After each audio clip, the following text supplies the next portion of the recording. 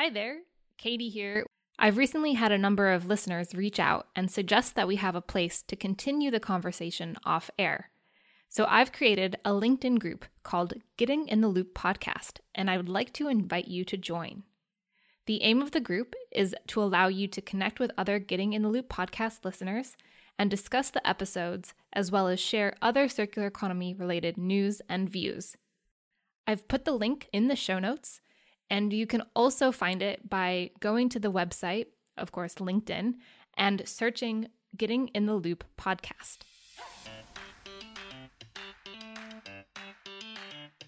Hi, I'm Katie Wellen, and join me each week as I talk with experts around the globe about circular economy. You'll find out what's being done to make it a reality, and if it can really solve the problems it promises. It's time for Getting in the Loop.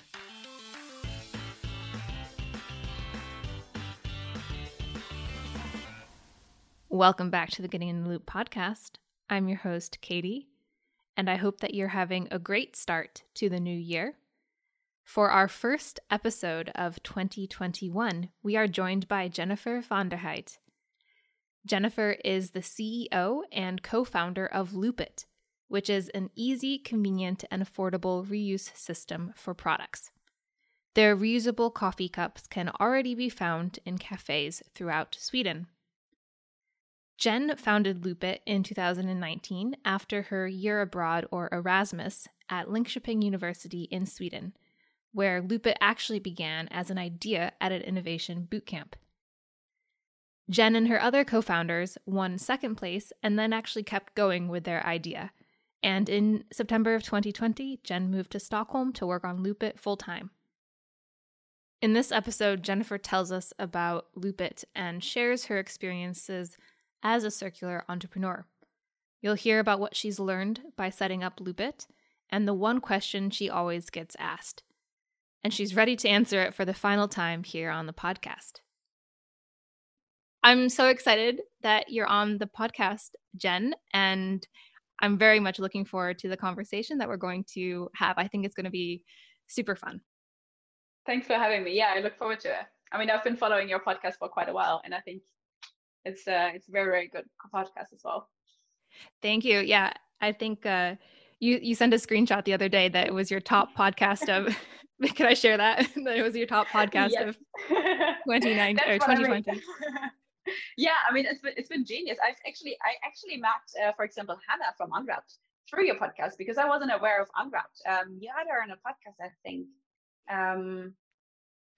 Or was it? I don't remember, but maybe one of the guests mentioned her. So something like that, yeah. It's like a package-free online shop, and it was super interesting for me as well. So it was good inspiration. Okay. Yeah. I have met so many people from the podcast that at some point I picture who it is, but then I can't think of their name, or I think of their name, but then I don't remember what they have been doing. So, but it's just so much. And as we were talking before this, it's about 2 years almost that the podcast has been going on, and we have like around 60 episodes or something like that. So sometimes I just look back and I'm like, how has it been almost 2 years? But yeah. So I always ask, as you know from listening to the podcast, I always ask, where are you calling from? And I think the answer today is a little funny. Yeah, it is from Stockholm. I'm actually located in Stockholm by now, here in Sweden. So close to you, but not too close. Exactly. We're taking the health recommendations seriously here, and we are sitting in different buildings in different parts of the same city. So yeah. And you've been here actually for the last couple of months doing an accelerator program.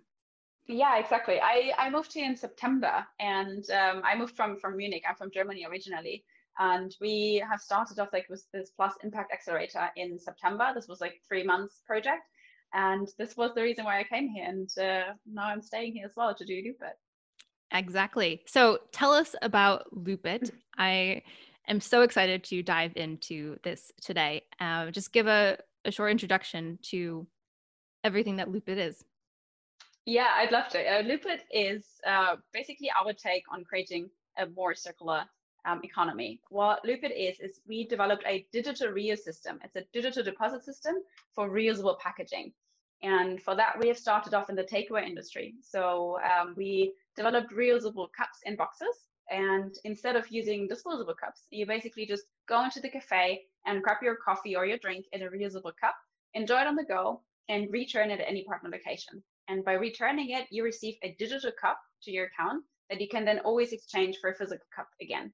And this is really kind of our project of that we change packaging as a product into packaging as a service. Because in the end, you just want to consume the drink in the cup, and not the cup itself. And this problem of single-use items that we have right now is immense, and we have a litter on the street and the environment, and just the idea of single-use items, that you design something that is only be used for one singular use. This is crazy, and this is what we want to change and really challenge, that we go from disposing to reusing. Mm-hmm.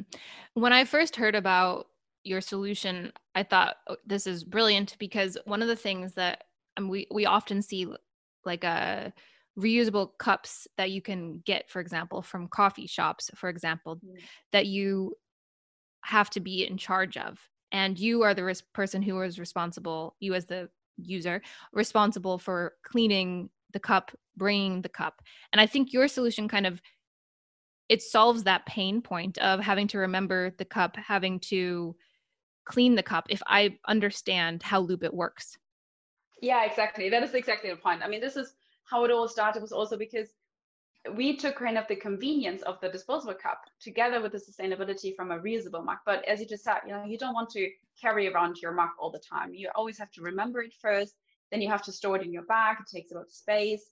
It spills coffee in your bags, and all these things added up that it's not convenient. And this is the biggest problem that we're facing as well, because single-use items and disposables in general, it's too easy, too cheap, and too convenient to use. And so what we really took out against the convenience from the single-use cups with the sustainability from reusable cups, and just put it together. And that is exactly what Jesus said earlier as well. We want to go from that you have the product is changing into the service, and consuming is changing really into using something, and also that you don't own anything but you access it.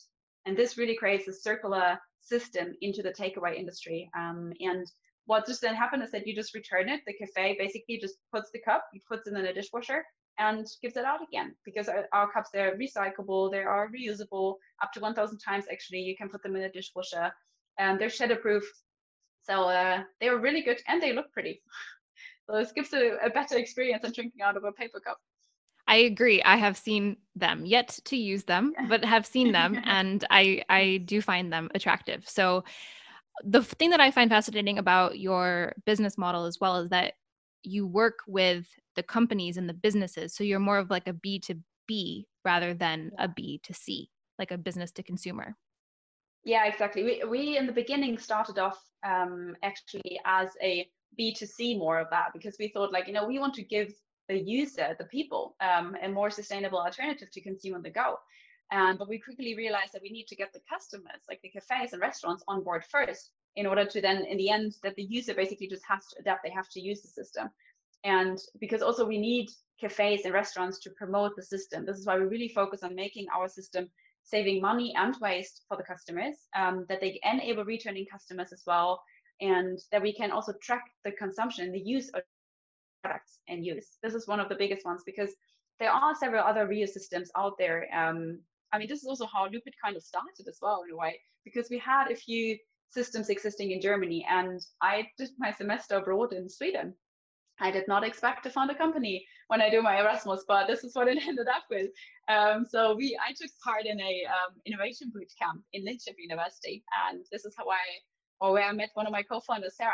And we basically sat together. We had to come up with a sustainable solution according to the SDGs during a 48 hours innovation boot camp. And when I was in Sweden, I got here and I was amazed, because I mean, we live here in a massive coffee drinking country, and there is no real system available there. And Sweden is really like sustainable and forward thinking, but it didn't occur that there is a real system. And so we basically thought of taking a real system that exists in Germany and bring it to Sweden. But we quickly realized that that doesn't work because we need a digital system here. We're in a cash-free society. So the typical deposit system as it worked in Germany didn't work here in Sweden. And this is then how we got our third co-founder, Jonathan, on board. Because Sarah and me, we basically sold the digital solution of Loopit to our first customer without even having a digital solution. So we kind of needed a technology guy that could actually do something for us. And and that has been basically the process as well of Loopit getting started. And that has been the most fantastic journey so far as well. And especially the tracking of our cups is something that we realize is so important right now, because we can track the use of every single product. We know where one product has been collected and has been returned. So we can actually track how many times one single cup has been reused, how many cups are in the surroundings, and also to now open up our digital platform to any item that can be reused. It's not only about like a takeaway industry, but really to adapt it to any industry, whether it is for retail or e-commerce.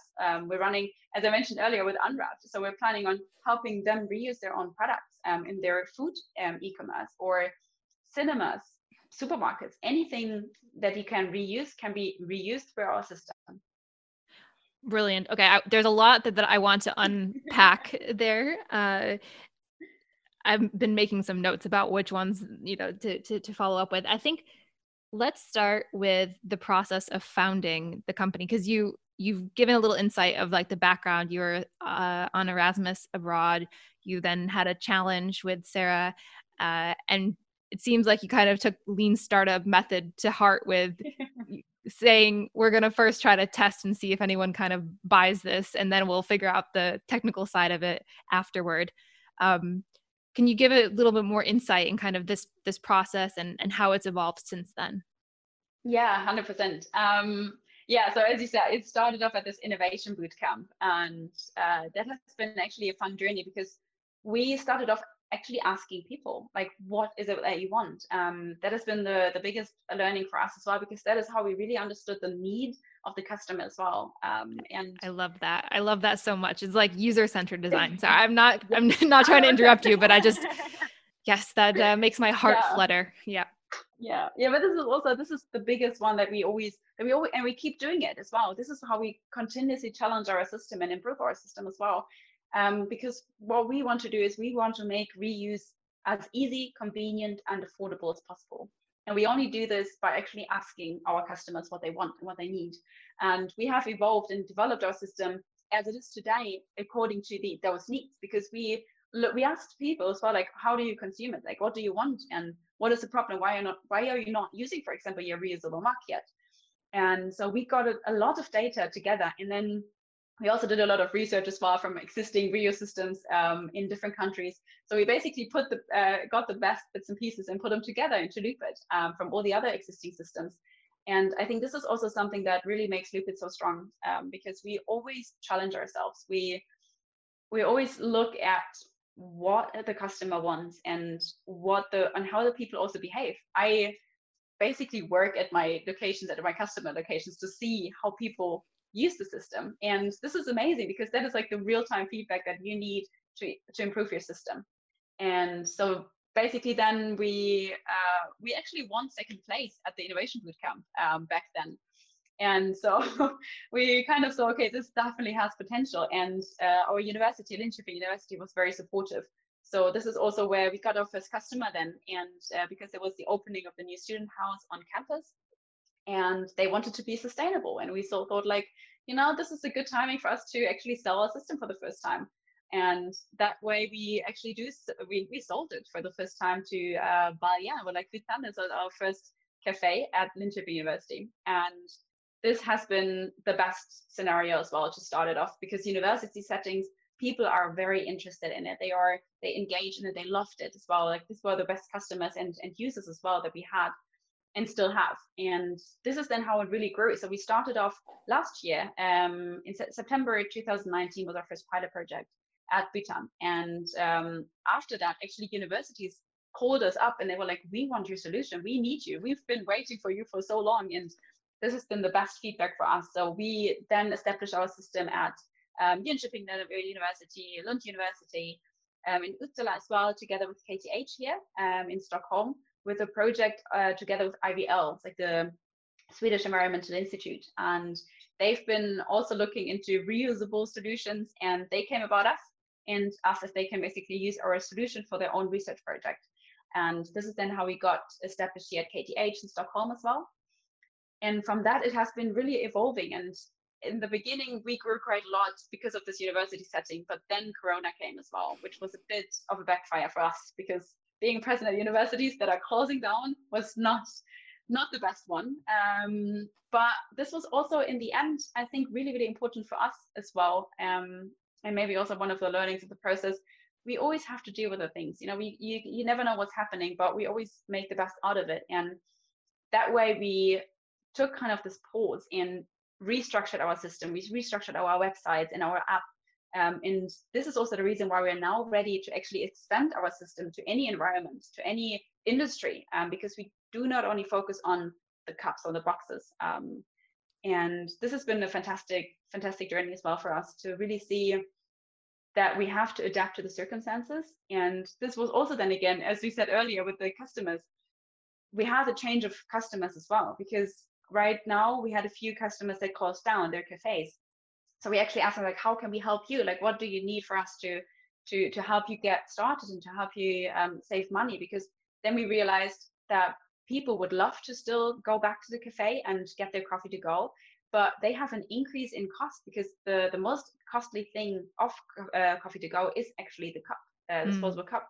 And so by us offering our cafes a solution where they can save money and gain returning customers because they come back and forth, that really helped them as well.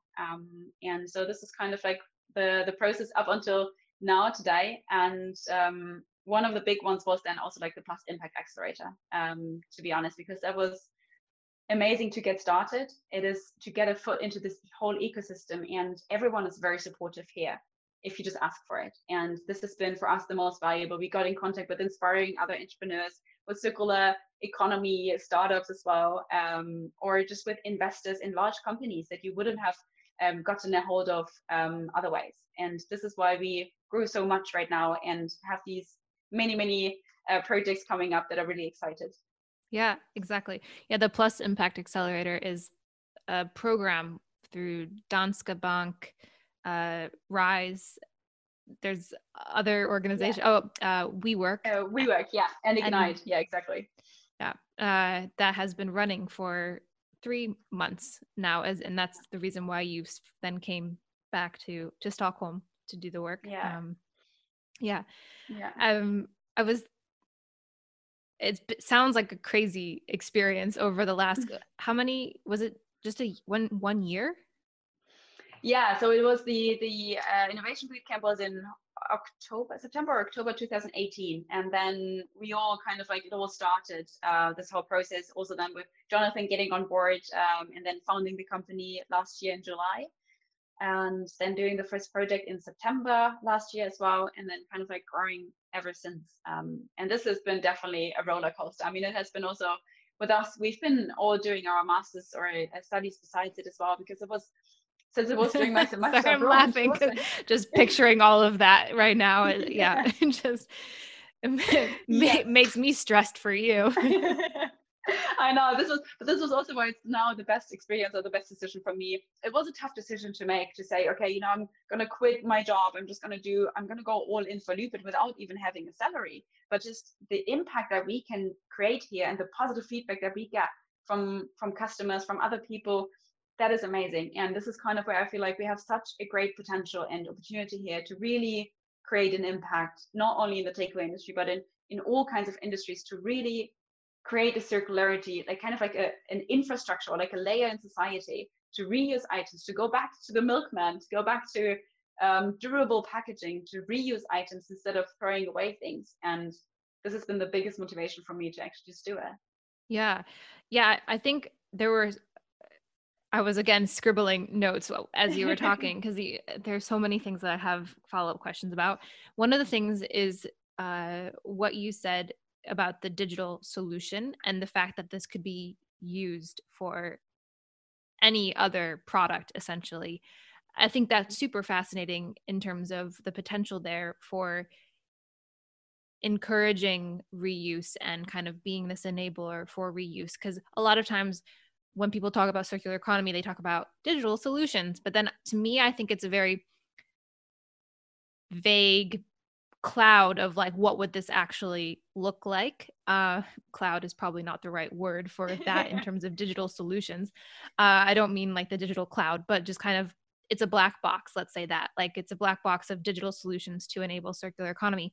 But I think this is a very tangible example to me in terms of how, because if I understand it correctly, you've created basically this software tracking integration system that allows you to track where each cup is and the number of uses that that cup then has, which, as you said, that is unlimited potential for any other product, which is kind of key to enabling the transition to a circular economy, because not only can you figure out where products are, you can also figure out product histories as well. Yeah, yeah, 100%. And also kind of really what we see is getting more and more interesting, which is also why we're in contact with Bryce, for example, because there is no data out there yet about reuse systems in that in general, like with the what is the actual impact. And by using our system, we generate the data that we need to show the environmental impact of our customers, but also as you as a user. This is mainly why we really want to engage our users as well through our app, that you can see how many cups and boxes you have saved, what this means in terms of CO2 emissions, or what it means in terms of maybe even trees, how many trees you have saved instead of using paper cups.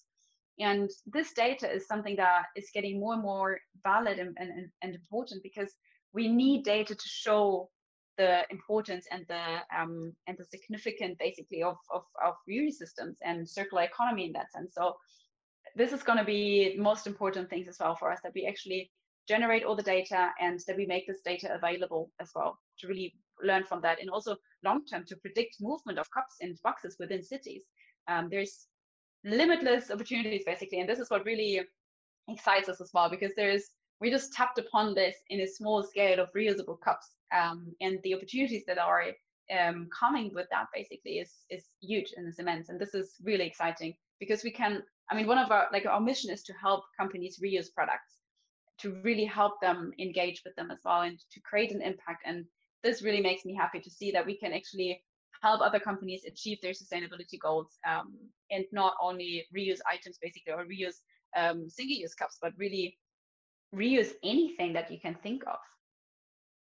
Yeah, it's almost like I'm now picturing, I don't know how the best analogy for this could be, but I'm picturing, yeah, like for some reason the human body comes to mind, where you're trying to like take stock of where every single blood cell is in the body or something. I guess it's the same thing. Like, as you said, you can take stock and find out where different products are in a system, which is very beneficial, I think, in a circular economy.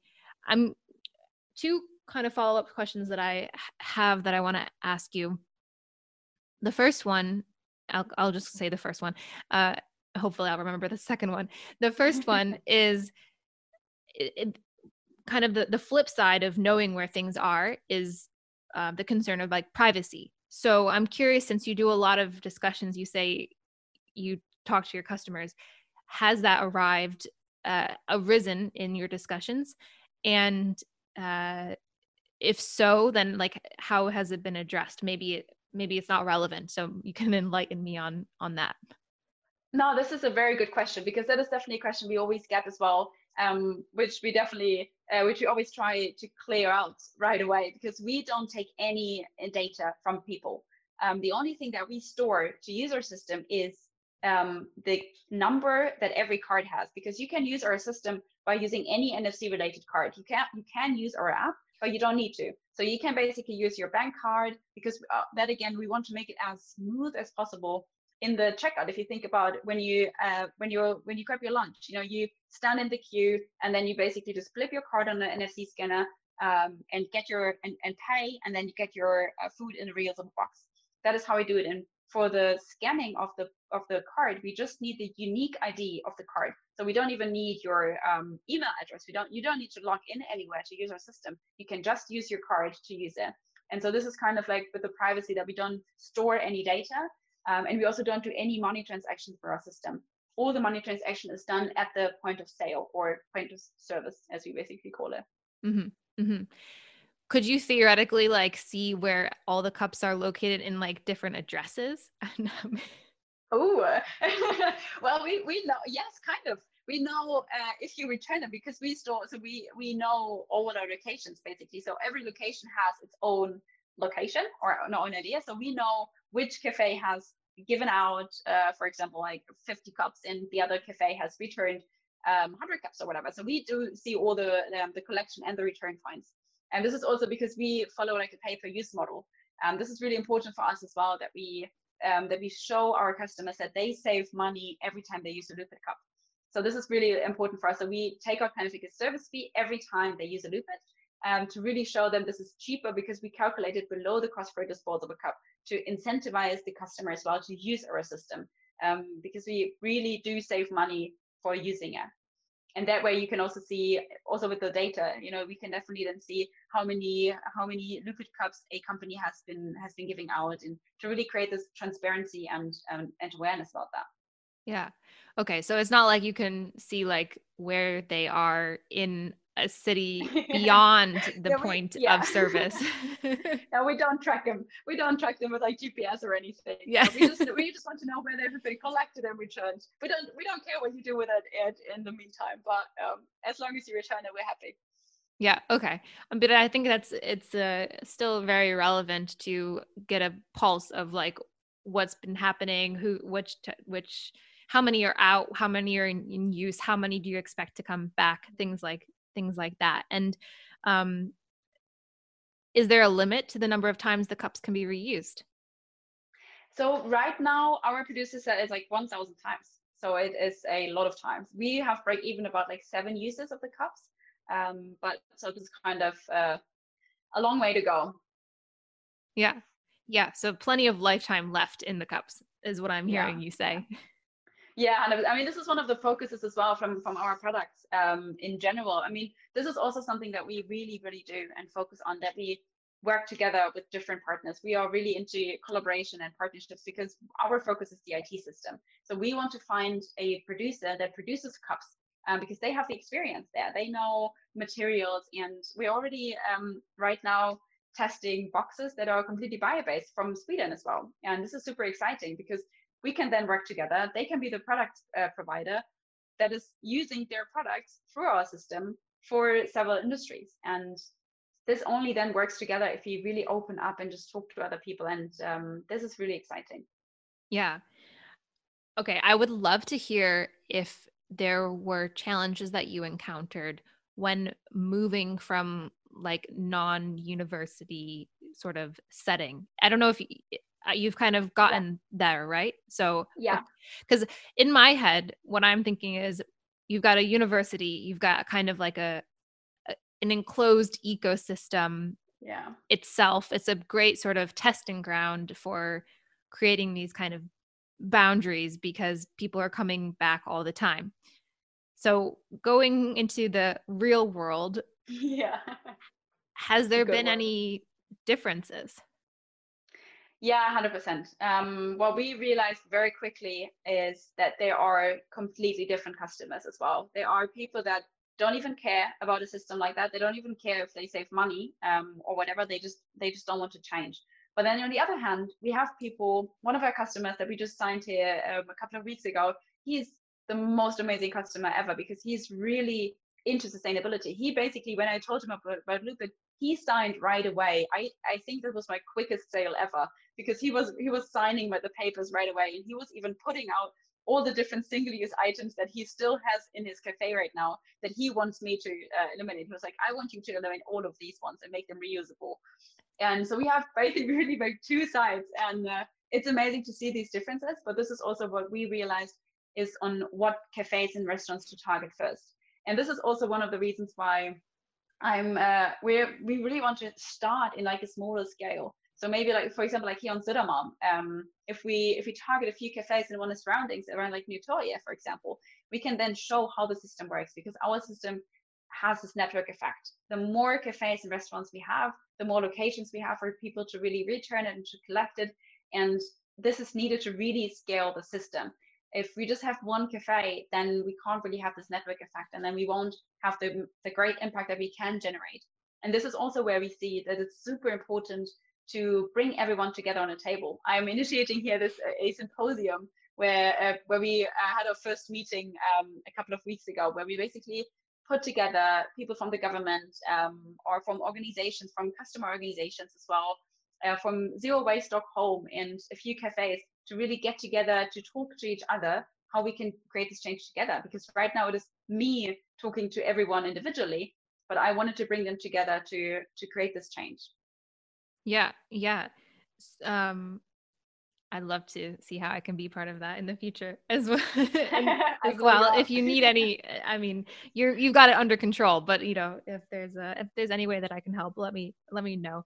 I'm thinking in terms of kind of what's next for Loopit. You've talked about the possibility. It's not that it's the single use cups. That's the kind of the enabler, so to speak, of you doing something related to reuse, and it's about the reuse system.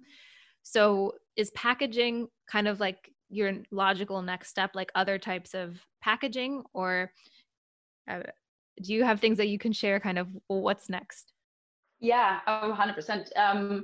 So yeah, exactly. So we started off in the takeaway industry, but this is also something where we always kind of like rethink our system as well, because even if Sweden is very forward thinking, we are still a very strong recycling country here. And this is definitely one of the problems. The focus is still on recycling. And this is something where we are pretty much kind of like planting the seeds, that we say, like, in terms of recycling is good, but we can't recycle our way out of the waste crisis, basically. So we need to reduce first and reuse before we recycle it.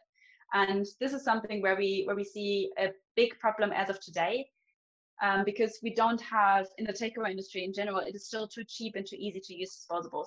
With this tax that is hopefully coming in place next year, this will change a lot. This will give us a big boost as well, that we're very positive about, because then people will automatically need to adapt. Because if they will be just like with the plastic bag charge, if you are charged additionally for using a single use item, that gives you the motivation to actually also from the customer side then to use our system, because they realize, okay, we actually do save money. But since this is happening all next year, we kind of like keep this pile or this area of our work still going, that we continuously get customers on board. But we see such a big potential also like in the packaging industry, whether it is, for example, like this, one of our first projects for the next year is going to be with Unwrapped, which is going to be this online shop for package-free grocery shops. So you basically order online, you get your groceries in a reusable box, and then you deliver it to the customer. You fill it in your own boxes and send it back. But what happens there with Unwrapped is right now that they're losing a lot of boxes because they don't track them. They don't know which customer has which box and how many they have. People send back wrong boxes because they don't know which box belongs to which one.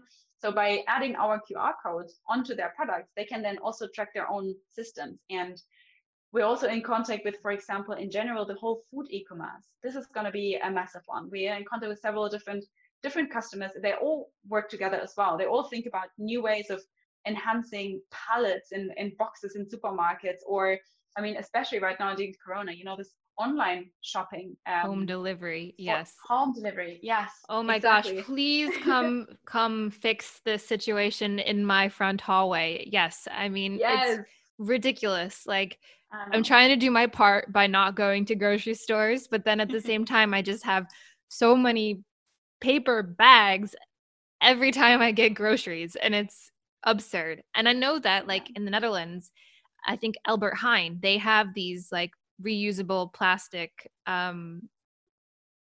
boxes that they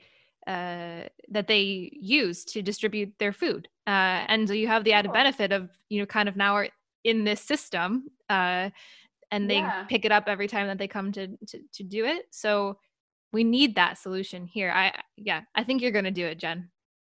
Nice. Yes, we're working on it because that is exactly the thing. It's why everyone is annoyed by it. Everyone, I mean, if you just think about packaging, everyone hates packaging. And this is also the problem because packaging became the cost and the burden of us consumers in a way. It used to be an asset, it used to be we borrowed packaging, but now we own the packaging, but we don't even want to own it.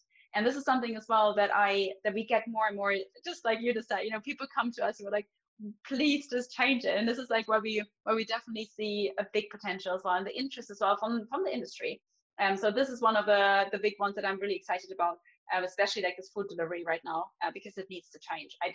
If you just also like pizza boxes, I can't wait to implement pizza boxes, because they always just stack up at home. They take up so much space, and this is one of the biggest ones that I like. My vision is actually to eliminate the idea of waste, because waste is something that we created. It's a social construct in a way, and I want to change this whole thing, that we design it from not from a waste perspective or like from a virgin perspective in that kind of way, but that you really design products and services from a resource perspective, that every output is somewhat an input. And as you just said, with the deliveries, we have all the existing things out there. We have delivery services that go from A to B anyway. So whether they drop it off or pick it up, it's not big of a deal. We just need to basically put the bits and pieces together, and then to create the system of reusing and of circularity within cities. Yeah, exactly. I've probably said it so many times on the podcast before, but this is exactly like what gets me excited about circular economy, because and I'm now thinking about when I first sort of started thinking about this idea of circular economy, not me thinking about it, but like being introduced to it in to not come up with the idea, but when I was introduced to it during my studies at Delft, and how like a lot of the studies that we did in Delft were thinking about products and how to reduce the environmental impact of products, because Delft has a very long-standing tradition of like sustainable product design. But the thing with like eco design is that you're trying to minimize the impacts of products. And what I was sort of lacking was the sort of systemic perspective of it. And to me, circular economy kind of is sustainability on steroids, because it's not it's like sustainability mixed with design thinking. And that's why I kind of really like it, because you're thinking, okay, so what can I do from a feasibility and technical perspective? What can I do that's better for the environment? And the third aspect is, which is crucial, and I think you've touched on this so many times before in this interview, the consumer perspective. Like, what does the user need? And like, let's have something that works in all kind of 3 degrees. And that's systems, sort of like just designing systems in a smarter way. Like, it can be good for the environment, it can be financially beneficial, and it also is exactly what the user wants. So yeah, I just had to say that this kind of discussion made me think about that. 100%. And I think I love that you touched upon as well, like the minimizing. And I think this is something as well that I really, really push into, is that we don't like, we need to do more good instead of doing less bad. And this is something as well that I always touch upon and always like challenge everyone in a way as well, that we can't just like do existing stuff and systems and structures in a less bad way, but we need to rethink existing structures. And by rethinking our product economy that we have right now and making that one into a service economy, opens up so many amazing business opportunities as well. And it brings a like really much like experiences in joy, and also a great social aspect, which we, for example, in the beginning didn't anticipate it as well. It kind of like came about when people came to us and said, like, we're part of this community, we're part of this movement, and cafes and restaurants, they start to talk to each other out of their own bubble. And this is what really like inspires me as well, because we always need to think about, why does this exist? Why do we have a single-use cup that we throw away after one single use? Like, this is not needed. The only thing that we want in that way is, or why we consume on the go, is because people want to drink coffee from going from A to B. So we basically yeah, we provide the service of drinking from A to B. And this is really, really exciting. Yeah. I think you have entrepreneur written all over you as well, because it starts with why, like in terms of changing things starts by asking, well, why does this exist? And I would love to hear if you have any tips for any wannabe circular entrepreneurs who are listening right now. I love that you say wannabe circular entrepreneurs. I hope every entrepreneur will be a circular one. But it's a good question. I mean, as you just said, entrepreneurship is like kind of written all over me. This is not what I anticipated as well. I studied psychology and design. That's what every entrepreneur says, I think, as well. It can be true. Yeah, but it's kind of you just stumble across it, and then if you find something that you're super passionate about, you just want to do it, and it just feels you just I wake up every day and I'm excited to work for Loopit and to bring Loopit one step further, because in the end you set the pace and the speed to it. Whatever you do on a day brings Loopit, in my case, Loopit one step further. And I mean, for one of these, just do it. That is like my main thing. Just do it and hang in there. It is definitely challenging times still. We are ahead of our time in a way. So the market and the ecosystem out there is not 100% ready for circularity right now. We're getting there. So it's this planting of the seed that I talked about earlier. But if you enjoy the process, and if you always challenge the status quo, and as we already touched upon, always talk to your customers, always look at the need. That is definitely, if you could keep thinking about the why and asking about the why and just really staying close to your customers, there's nothing that can go wrong. Because when you design something and develop something based on customer needs and actual problems, then you're good to go. And also to ask for help. I think this is like one of the biggest ones that I realized here too. Also, maybe this is one of the good things why I'm a German living in Sweden, because I'm not afraid to ask. I basically just get out there and ask people. I meet people, and just having a chat with them always brings you one step further as well. But you need to go out there. You need to go out of your bubble. And in terms of circularity, I think one thing that is really important as well that I learned as well a lot mainly when it comes to circularity, to think holistically. Not because something is circular doesn't mean that it's also sustainable. We need to remember like these rebound effects, as we always call them, that we really make sure what are the impacts that we generate with our system. They're all normally they're really, really good ones, but it's also, if you, for example, have an easier access to something, then you also have automatically a more usage. And what this impacts then as well is really, really important. So really go absolute sustainable is really important as well, and not to get caught up into your own ways of thinking in a way.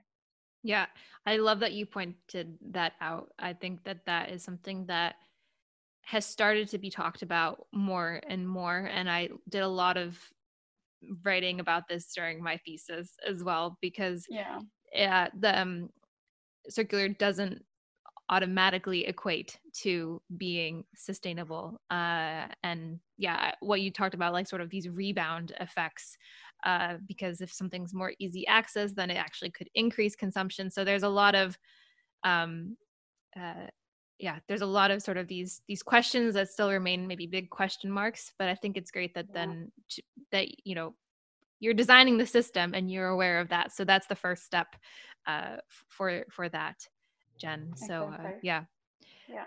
100%. And I mean, one big thing is also that we should not underestimate, and also, which is really interesting now with like this all like the accelerator programs and stuff coming up, that we really need to work together to create change. Because this is something that we learned, is that 1 + 1 = 3 and not 2. And this also is really exciting. If you start to be open and have the courage to actually change something and to talk to people about it, this is the best way forward. Because the more you get out there, the more you talk to people about it, the more inspiring you are basically to show how amazing it can be to go circular and to create change, the better it is in the end.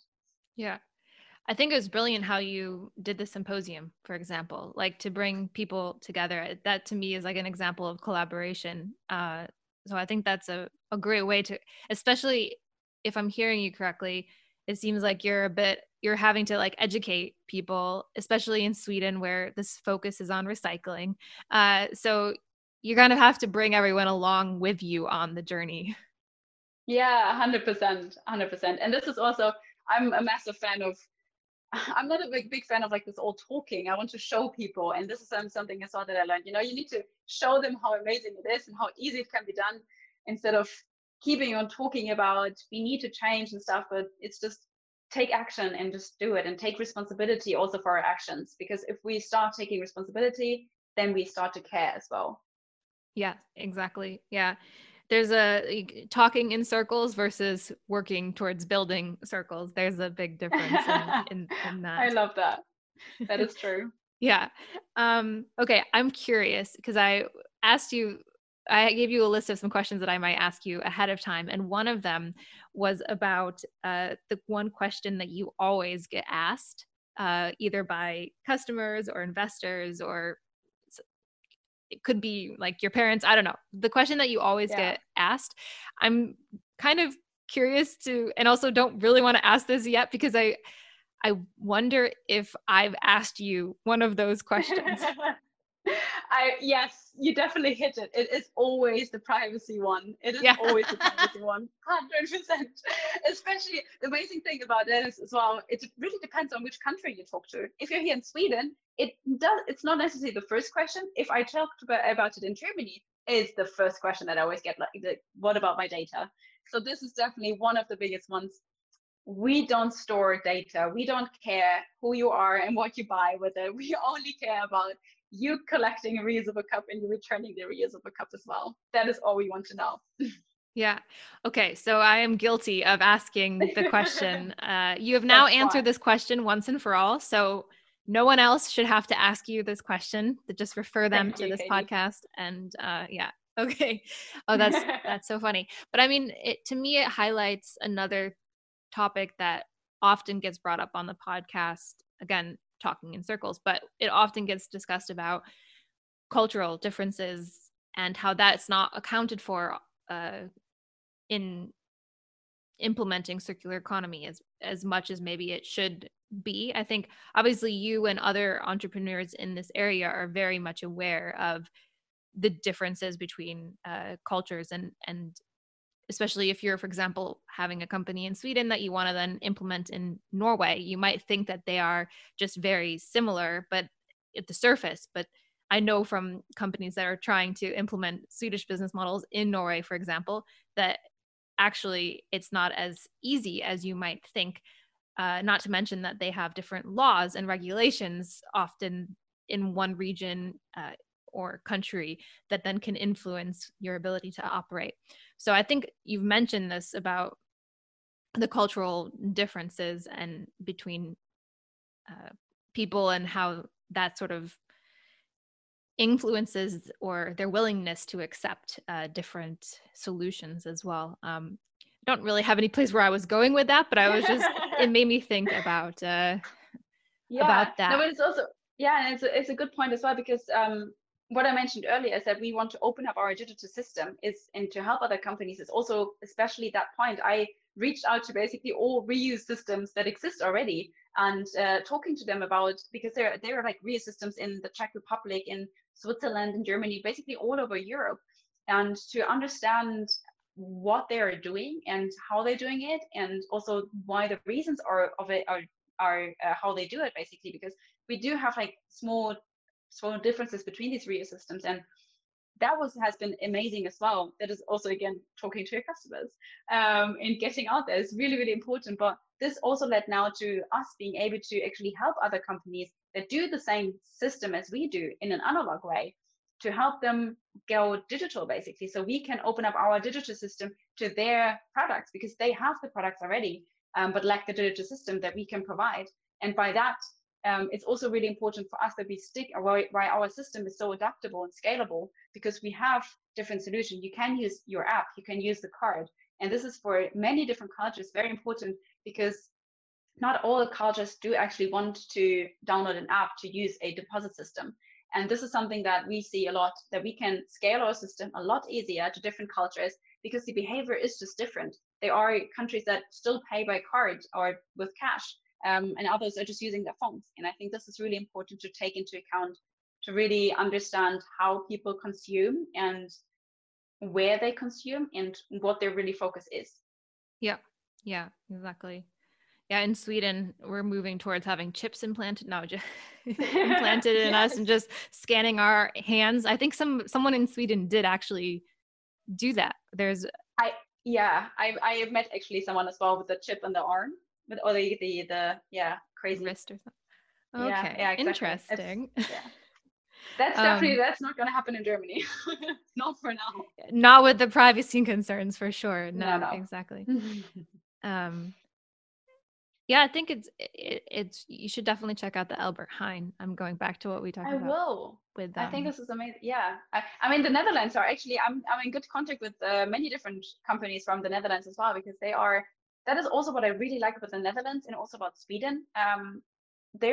It feels like we can change a lot here because the countries are smaller. If you think about like in Germany, we have like 83 million people living in Germany. This is a massive ship that you need to change in a way. But here in the Nordics and in the Netherlands, it's a lot of smaller countries as well, and we have a lot more opportunities here to actually change something because you get to know. I mean, that Naturvårdsverket, like the Swedish government, approached us as a small lupid startup that no one really knew about a few months ago.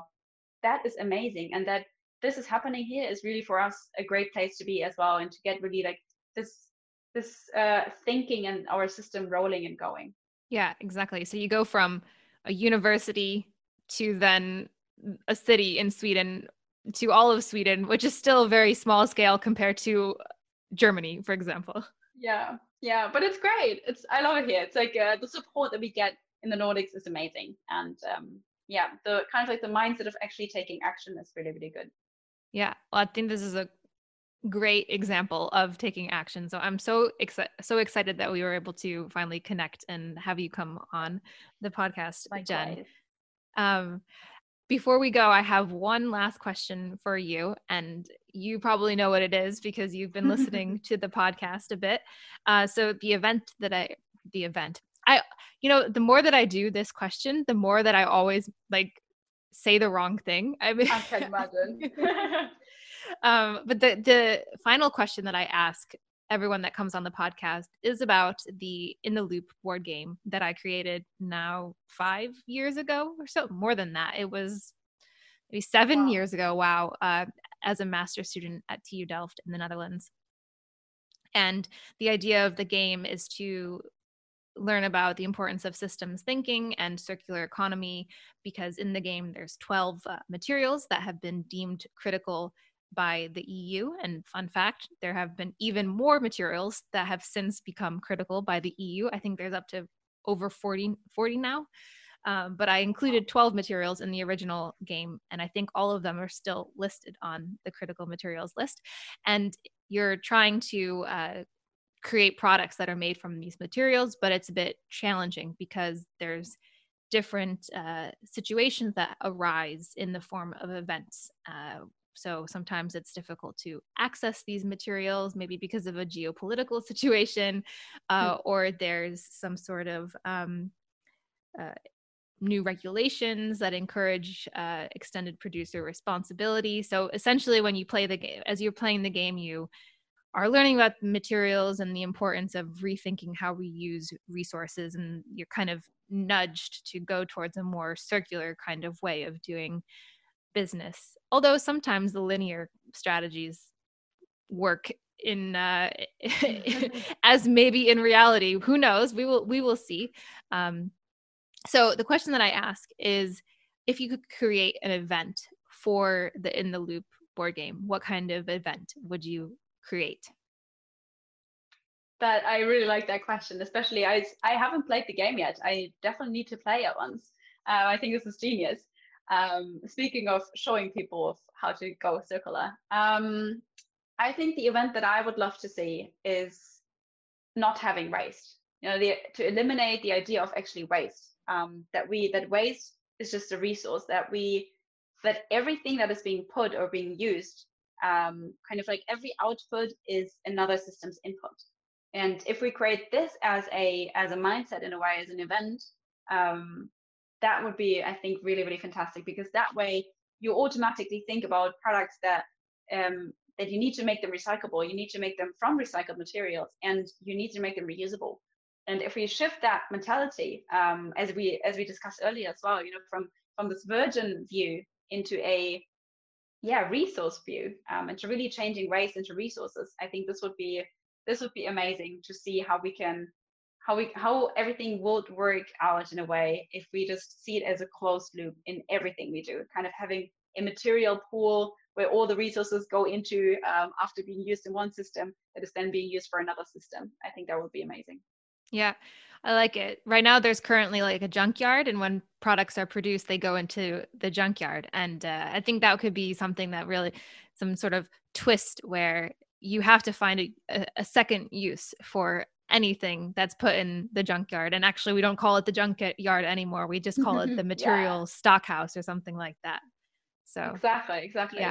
Yeah. And that also then, I mean, this is the key thing as well, to open up your boundaries as well, because that way you start looking across, like, beyond your own industry. You look at, okay, what supply chains are there, where can we actually take, whether it's like, also if you look at all the plastic waste that we have, whether it's ocean plastic, forest plastic, river plastic, all the different things that you can look into, what we can take out. And if we get to the step where we don't even have any waste anymore in the environment, which I so much look forward to, if you don't walk around the streets seeing single-use packaging standing on the streets, that is amazing, I think, because then you can really look into different industries.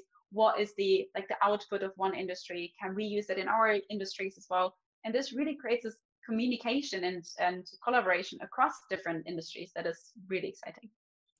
Yes.